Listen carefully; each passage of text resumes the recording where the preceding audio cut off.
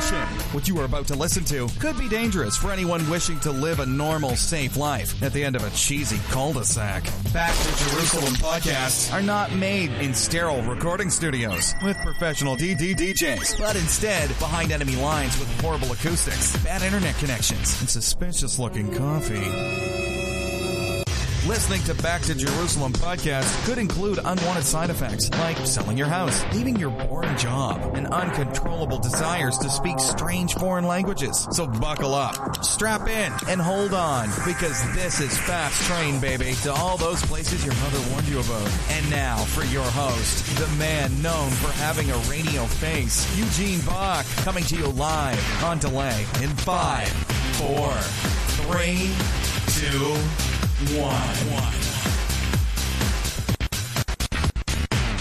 Hello and welcome to another Back to Jerusalem podcast. I'm Eugene Bach, your host for this time, and I'm coming to you live on delay from somewhere within the borders of the beautiful city of Hong Kong. Today is a day where I want to talk about an event that is taking place in Italy. It is an event that has inspired me, and I hope that we can do the same in the U.S. I hope that we can do the same in many other places as well. In fact, this Sunday, I'm going to be traveling to the U.K., speaking at the U.K., and I'm going to challenge our partners in the U.K. to do very much the same thing that I'm seeing happen in Italy at the end of this week.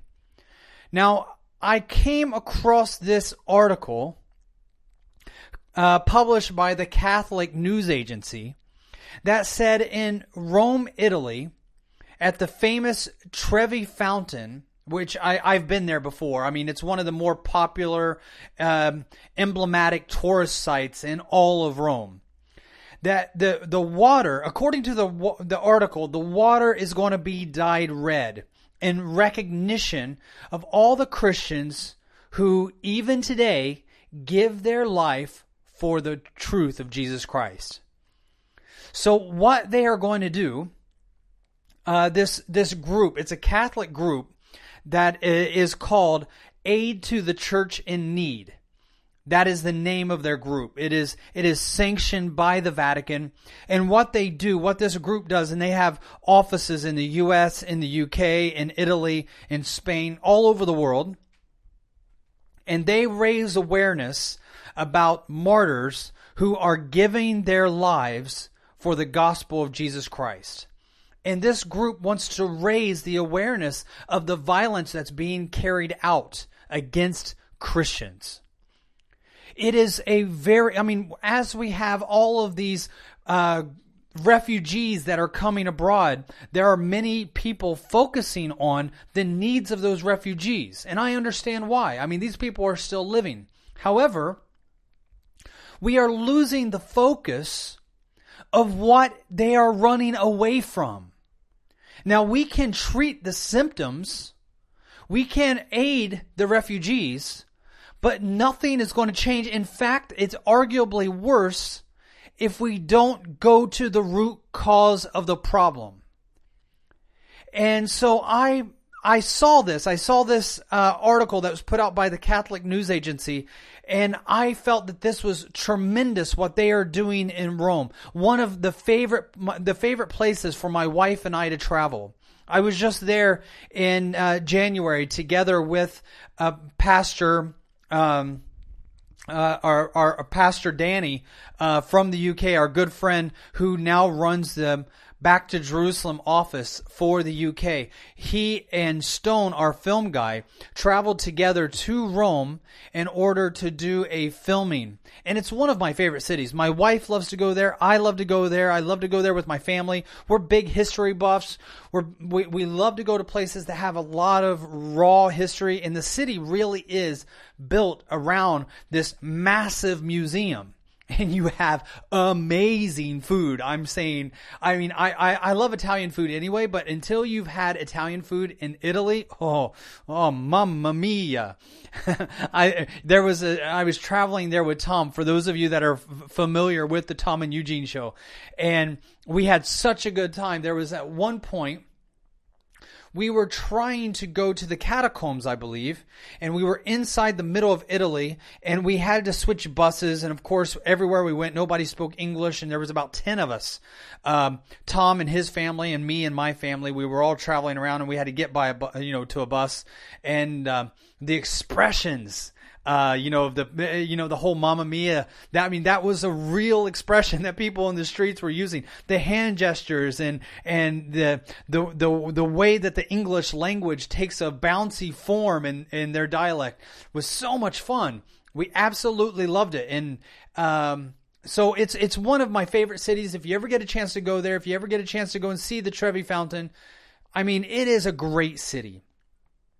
And if you're there, and you get a chance to go to the main office of this Aid to the Church in Need, the lady that helped me eventually was amazing. I'll talk about her in a moment, but she really did stand out and did everything that she could to be able to help us, and I was very, very thankful for that. She was the main press person. Her name is Marta. Or Martha. She was the main press person for serving the church in need. And she was very, very helpful. Her English was wonderful. So what I did is I called them and I talked with them about this event that's going to be taking place on April 29th, which is Friday. So Friday evening. So this Friday evening, they're going to be turning the water red at the Trevi Fountain and remembering those that have given their lives for the gospel of Jesus Christ. Now this is the phone call. The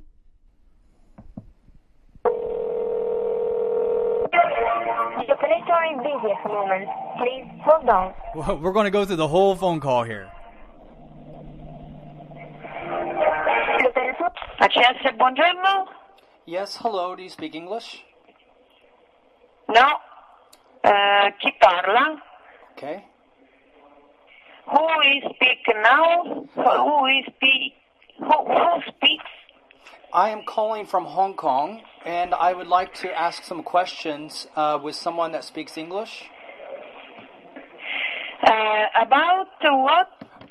About the Trevi Fountain that is in recognition of the Christian martyrs that's going to be read on April 29th. Please write an email, please. Find our website on internet and write us an email. Okay? Okay, you don't have anyone who speaks English that I could talk to? Just a moment. Okay, thank you. Siete in attesa di essere collegati con l'interno desiderato. You are waiting to be connected to the desired station. Hello? Hello, do you speak English? Yes, this is Marta Petrosino. I'm in charge of the press office. So, how can I help you? Excellent. My name is Eugene. I'm calling from Hong Kong. We have a ministry here in China, and we just wanted to write an article about the Trevi Fountain that is going to be turned red on April 29th. This was the main contact information that we saw from the internet. Could I ask a few questions about it? Of course. Great. Could you tell us where the idea came from to do this, to recognize the martyrs? From what we understand, on April 29th, the Trevi Fountain, which is a famous fountain there in Rome, will be turned red to remember the martyrs that have been killed in the last year or so. Where did the idea come from? Yes. Now, first of all, the fountain will be turning red by putting just red lights on it. Oh, okay. So we're not dyeing the water or something like that. Okay. And the idea is to remember the blood of Christian martyrs, not just in Iraq, not just recently, but let's say all over the world. Because Aid to the Church in Need, as you may know, is also well committed in outlight every religious freedom violation and Christian persecution. Yes, and so the idea started because last year our Brazilian office put red lights on the Cristo Redentor statue in Rio de Janeiro. Okay. It's a wonderful idea. We wholly support it. We're going to try to raise awareness about it because the work that you're doing is so wonderful to raise the awareness of the Christian martyrs around the world. Yes, as a matter of fact, it's what we wanted to do. You need people to talk about it because here in Italy, but let's say in Europe and in the West in general, there's not so much awareness on the matter. So Aid to the Church in Need publish every 2 years a report on religious freedom violation. And we, on a daily basis, are also committed to denounce each violation against, especially against Christians, but also against other religious groups. The idea to this event was just to shock people in order to let them think about this plight that many millions of Christians are suffering all over the world. And therefore, we are... hello? You still there? Yes, I'm still here. I am sure. listening very carefully. Yeah, of course. And also, we want to give the persecuted Christians voice. So, in order to that, we are bringing at Trevi Fountain 5 testimonies. For that will be friends or relatives or people somehow related to Christian martyrs. So we're going to remember 4 stories. The first of all will be the Pakistani minister for religious minority, Shabat Bhatti, who was killed in Islamabad in 2011. And we will have one of his dearest friends, who is also the founder of the Pakistani Christians in Italy Association, that is going to remember him. Then we're going to give the floor to a sister with Mother Teresa's order, that it's going to remember the 4 sisters killed in Yemen 1 month ago. And after that, we are going to remember the attack who happened in Garissa in Kenya last year at the University College, where almost 150 Christian students were killed. And there will be a Kenyan student who is studying in Rome to remember his student, its colleague student. Therefore, the last small testimony will be that one of the sisters of one Italian priest, Don Andrea Santoro, who have been killed in Turkey in 2006.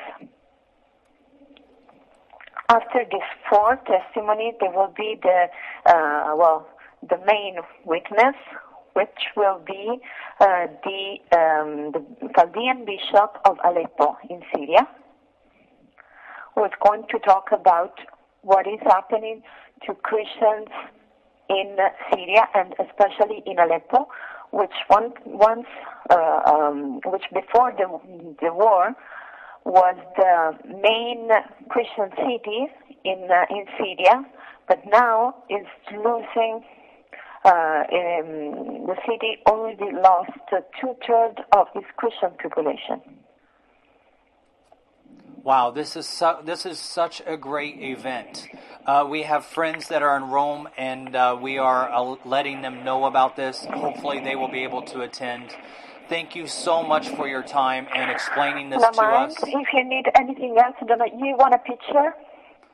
Yes, that would be amazing. That would be absolutely phenomenal. Okay, yes. I hope your email is easy to understand. I will try. I will try to get it to you. Okay. It is SINO. And then from there, I just give her the email, and then we tell her that we will be praying for her, and we bless them and the work that they are doing. She brought up a couple things that I think are very important. Of course, they are going to be reading from 5 different people, family members from 5 different people, Christians that were martyred, that were killed from different areas, Kenya, Pakistan. She mentioned Yemen. And for Yemen, that is actually very important to us because there were 4 nuns that gave their life for serving the gospel. Now, you may not feel that the Catholic Church is, a part of this Great Commission. I would probably disagree. Now, I do not feel that all Catholics are going to go to hell, as many people do believe that. Before there was a Protestant church, there was a Catholic church that was just the church. It wasn't called a Catholic church. It was just the church. And when you look at missions, specifically in China, if you get the book, The Underground Church, I document the very first missionaries who gave their life in China were actually from the Catholic Church. And what these people are doing from the Catholic Church is absolutely phenomenal. And they're giving their lives in the love and the light of Jesus Christ. They are going, there is these 4 sisters that were serving at a orphanage, or I'm sorry, it was a home. It was for children as well as handicapped, as well as the elderly, that had been started by Mother Teresa. One of those nuns was from India.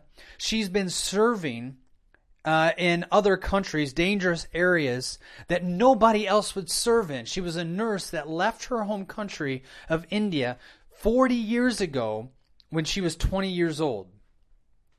She was 60 years old, and her last act on this earth was serving breakfast to elderly that were not able to feed themselves.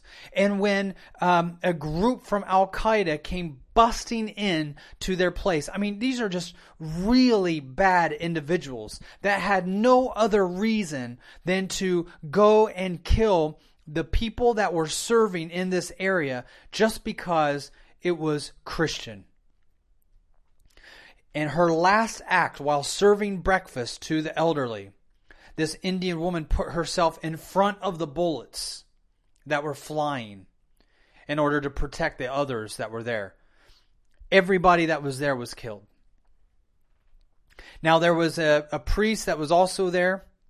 It was said that he was taken. We know that he was taken. We don't know what happened to him. However, there have been reports. We reported about it. We don't know if it was actually confirmed or not.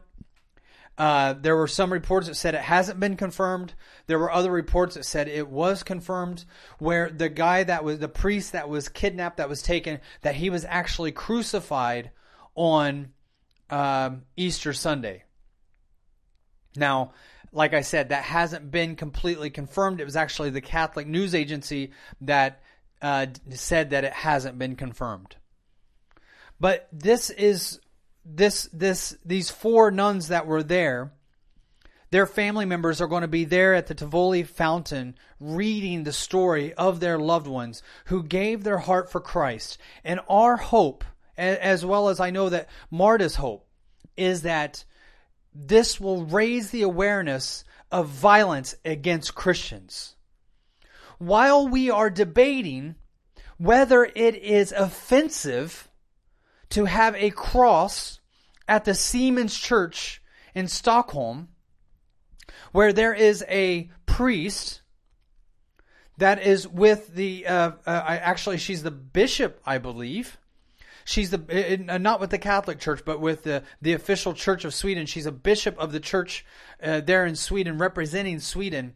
And she is in Stockholm. She is a lesbian. And she was proposing to take down crosses at the church so that Muslims that were coming in as refugees would not be offended by the cross when they are praying towards Mecca. And that there should be within the church a sign that would point towards Mecca so that the Muslim refugees that are seeking refuge in the churches in Sweden would not be offended by the cross, and they would have a sign that would allow them to know which direction to face when they are praying towards Mecca. Now, while we are going through these debates, there are many debates right now. Debates in Sweden about homosexuality within the church, which I can tell you here in China is not a debate. The church in China is not debating whether homosexuality is okay for church leadership. It is a sin according to the Bible, and that's all we need to know here in China. That sin is not greater than any other sin. It's not greater than looking upon a woman for a man with lust. It is not greater than a man who cheats on his wife or thinks about cheating on his wife. They are equally sin, but it is a sin. And to live in that sin would remove you from leadership inside of China. I can tell you they're a lot more conservative than that. I can go through several different things within China about this subject, but that is not my point. My point is that is what we are debating with in the West. In America today, right now, while I'm making this recording, the big debate for Christians in normal, everyday, secular influenced churches is whether men are allowed to go into women's bathrooms where young girls and young daughters would actually be exposed to pedophiles, male pedophiles who may be preying on children. So stores like Target, which has become the main target, forgive the pun, of these debates are really setting forth the agenda by saying that men can go into women's bathroom if they identify as a female. All they have to do, they don't have to have the genitalia, they just have to say that they identify with it. One pastor, Pastor Greg Locke, who we did an interview with a couple weeks ago on the podcast, you can find him on our podcast selection. He has become a YouTube sensation. He'll actually be on Fox News this week because he did a recording at Target where he went in and talked with the management at his local Target and then did a what many people would consider to be an inflammatory video in front of Target regarding this issue of men using female bathrooms. Now, this is not a situation that you would find in many European countries, right? In many European countries, you often have family, like if I go to Sweden, for instance, you would have unisex bathrooms, but it's not really that big of a deal because the stalls are individual. And so they are blocked off. So you get like your own room, for the most part. You get your own room in a lot of the unisex bathrooms that I've used inside of Sweden. What we are talking about in Target is a shared communal bathroom where men could walk in while young girls are using the facilities where they do not have an absolute room that is blocked off just by themselves, but the upper area is open and the lower area is open. Just last week, there was a situation in Pennsylvania in America where a male preyed on a young female and he snuck into the female's bathroom and he's arrested and he was put in jail and now he's facing a sentence. At the same time, other states are making it legal and stores, in fact, are making it legal. My point is that these are the social issues that we are challenged with in the West. That is not the situation for the church between China and Jerusalem, where Christians are being slaughtered. They are being killed. So while we are talking about whether homosexuals should or should not be leaders, whether men can or cannot use female bathrooms in places like Syria, like she talked about Aleppo. I don't know if you caught that or not, but she basically said that was a Christian city. That was kind of the Christian city of Syria. Not any longer. Those Christians were murdered. They were killed. There was a genocide that took place. And that's why we're writing a book right now about the genocide that has been taking place for the last couple years in Iraq and Syria. Now, she was talking about Pakistan and Kenya and Yemen. But it's happening so much that you can't even keep up with it. Every single day, it seems like there's another incident that's taking place. You know, I was just in Nanyang of the area of Hunan province, and I did a podcast that I said that I was hiding.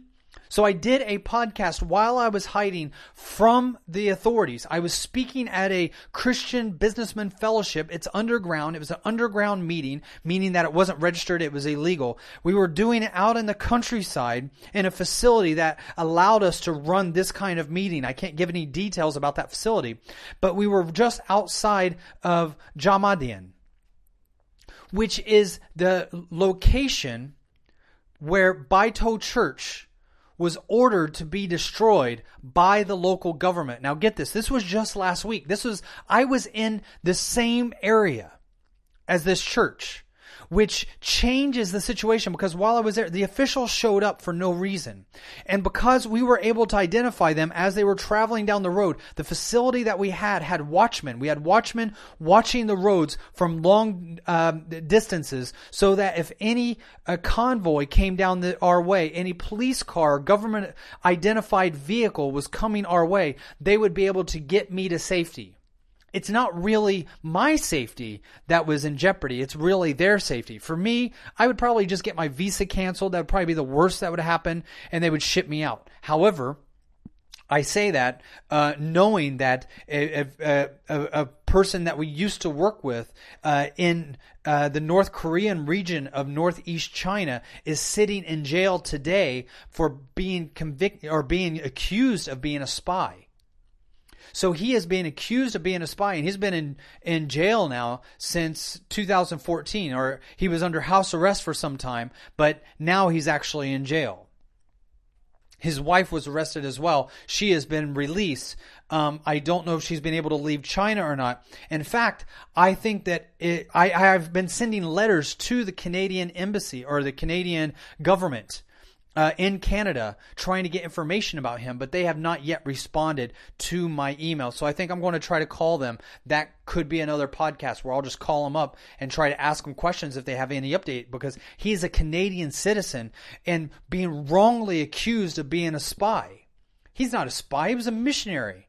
I know him. I worked together with him. He had a heart for the North Korean people, and he ran a coffee shop in Dandong of China, which is the northeastern part of China.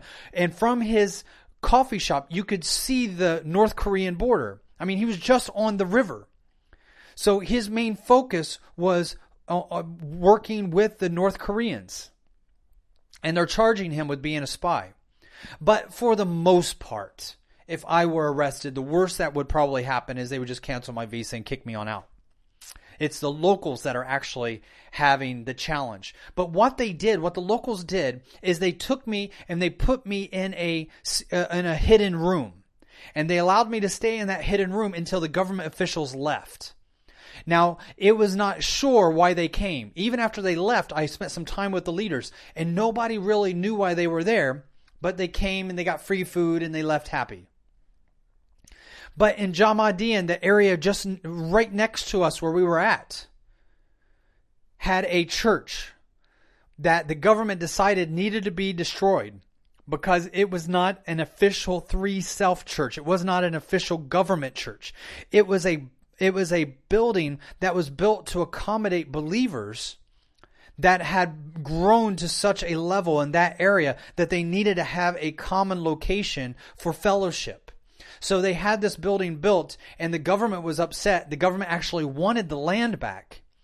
So they sent in a demolition team On April 14th, they sent in a demolition team to destroy the church. Now, the pastor and his wife, Tsaime, went out to stand in front of that bulldozer. And it was a scene directly from the 1989 Tiananmen Square incident. If you remember the Tiananmen Square incident in 1989, what's the most famous picture? The most famous picture that kind of seared into the minds of people around the world was this democracy student that stood in front of a tank, unarmed, just himself, no one else around. Right? I mean, when most people think of the Tiananmen Square incident, that is the very picture that they think of. And in fact, the guy who got that picture did so from a hotel just down the street from Tiananmen Square. And the press was able to rent out the top level of that hotel. And they took their photos from there and were able to send them back to the U.S. And for many years after that, that whole top of that hotel was closed off to other guests. And those windows were blacked out so that would never happen again. And in fact, if you go there today, you can still see those windows in that hotel have been blocked out. And it was for that purpose. So you have the pastor and his wife that are standing in front of that bulldozer and said, "Over my dead body will you destroy this church." We stand here as believers in Jesus Christ to protect that which we believe has been given to us so that the body of believers in this area can come together for fellowship, as is our faith. And the boss of the bulldozer driver said, "Run them over and bury them. I will take responsibility for their lives." The bulldozer pushed them over into a low area that had already been pre-dug. And then he pushed over large amounts of dirt and put it on top of them and buried them both alive. The pastor, because he was a little stronger, was able to claw his way out and then finally make it back out of that shallow grave that had been built. But his wife was not so lucky. She was buried alive. If you go to our website, you'll see that we put up a very disturbing story. We tried to tell the truth as it actually happened. And in fact, we used a photo from China Aid Ministries that you can find at ChinaAid.org. We used a photo that they had received of her body right after it had been pulled out. So we have it's not for everybody. So if those kind of things disturb you, you should not be going to that website. But that was just last week. That was just last week. This Christian was buried alive for trying to protect her church from being destroyed by the government. And that is what this group is doing in Italy. Bringing about information, what's happening to Christians around the world. Christians are dying for their faith. Now, what we need to do as a collective body, as Christians, as fellow believers, is stand beside them in solidarity. What we need to do is those areas where Christians are dying, send even more missionaries, send even more representatives of the kingdom of God to show the love and compassion, because the enemy cannot defeat a living God. We do not need guns. We do not need bombs. We do not need soldiers accompanying us. I am telling you that even though we lose our lives, our blood will not be shed in vain. And I love the idea of taking a fountain that is a famous fountain like that fountain, like the Trevi Fountain in Rome, and turning it red so that all the visitors from around the world that get to come and see it, they will be reminded of the Christians that are being slaughtered every single day for the good news of Jesus Christ. What other religion has that? Being killed not because you're blowing yourself up in a suicide vest. Those are the martyrs of jihad. Not for those that are burning themselves on the streets of Tiananmen Square. Those are the martyrs of Buddhism. Not for those that are going and having themselves killed in front of embassies for demonstrations like those of the Falun Gong. What I am talking about are those who are being crucified for doing nothing more than serving their fellow man, not even their fellow Christians. The people that the Christians have been serving in areas like Syria, in areas like northern Iraq, they have been serving people that are not even Christians. Many of them Yazidi, Sunni or Shia Muslim. Individuals that, for the most part, might even hate Christians. But we serve them in love and humbleness.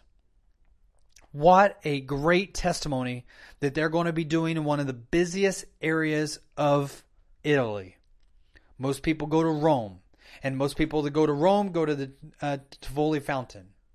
So now they will be able to see a demonstration.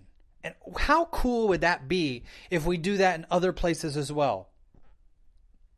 What if we were able to also do that in Rome, New York, Paris, Stockholm, Oslo, Helsinki? What if we were able to do that in other nations around the world to raise the awareness of those that are dying? Not so that we can pull them out and bring them back to safety, but so that we can raise the consciousness level of our churches to send out a war cry that there's a spiritual battle taking place and we have fellow soldiers that are going down and we are leaving men behind. My background, of course, for those of you that know, for those of you that do not know, my background is in the U.S. military. I was in the Marine Corps. And we had a motto that said, we leave no man behind. I would like to see that same idea carried out in the Christian church. That's one of the things I love about the Chinese underground house church, is that we leave no man behind. So if you are anywhere close to Italy, if you are anywhere close to Rome during April 29th, or you know somebody who is, send them a note. Tell them about what's going on. We're going to be doing an article about this in the next day or so. If you see the article after you hear this podcast, please share this podcast and this article that we're going to be putting on backtojerusalem.com with as many people as you can. Thank you so much. Again, this has been another Back to Jerusalem podcast. We appreciate you. We appreciate your support. We appreciate your prayers. I'm Eugene Bach, and I'm coming to you live on delay from somewhere within the borders of Hong Kong. God bless you.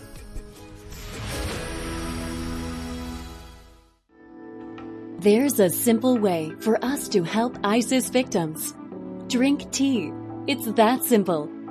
By drinking a cup of Back to Jerusalem Chinese tea, you will bring hope to the refugees displaced by ISIS. It is a healthy way to make a difference. So invite friends and family to your home for a Bible study round a warm pot of organic Chinese tea. Does your church have a cafe? Add Back to Jerusalem tea to the menu. All profits go to help ISIS victims in Iraq and Syria. My name is Jung, and I am an unashamed follower of Jesus Christ. It is considered quite dangerous for me to share the contents of this book, but these are stories that need to be told for God's glory and the encouragement of the church.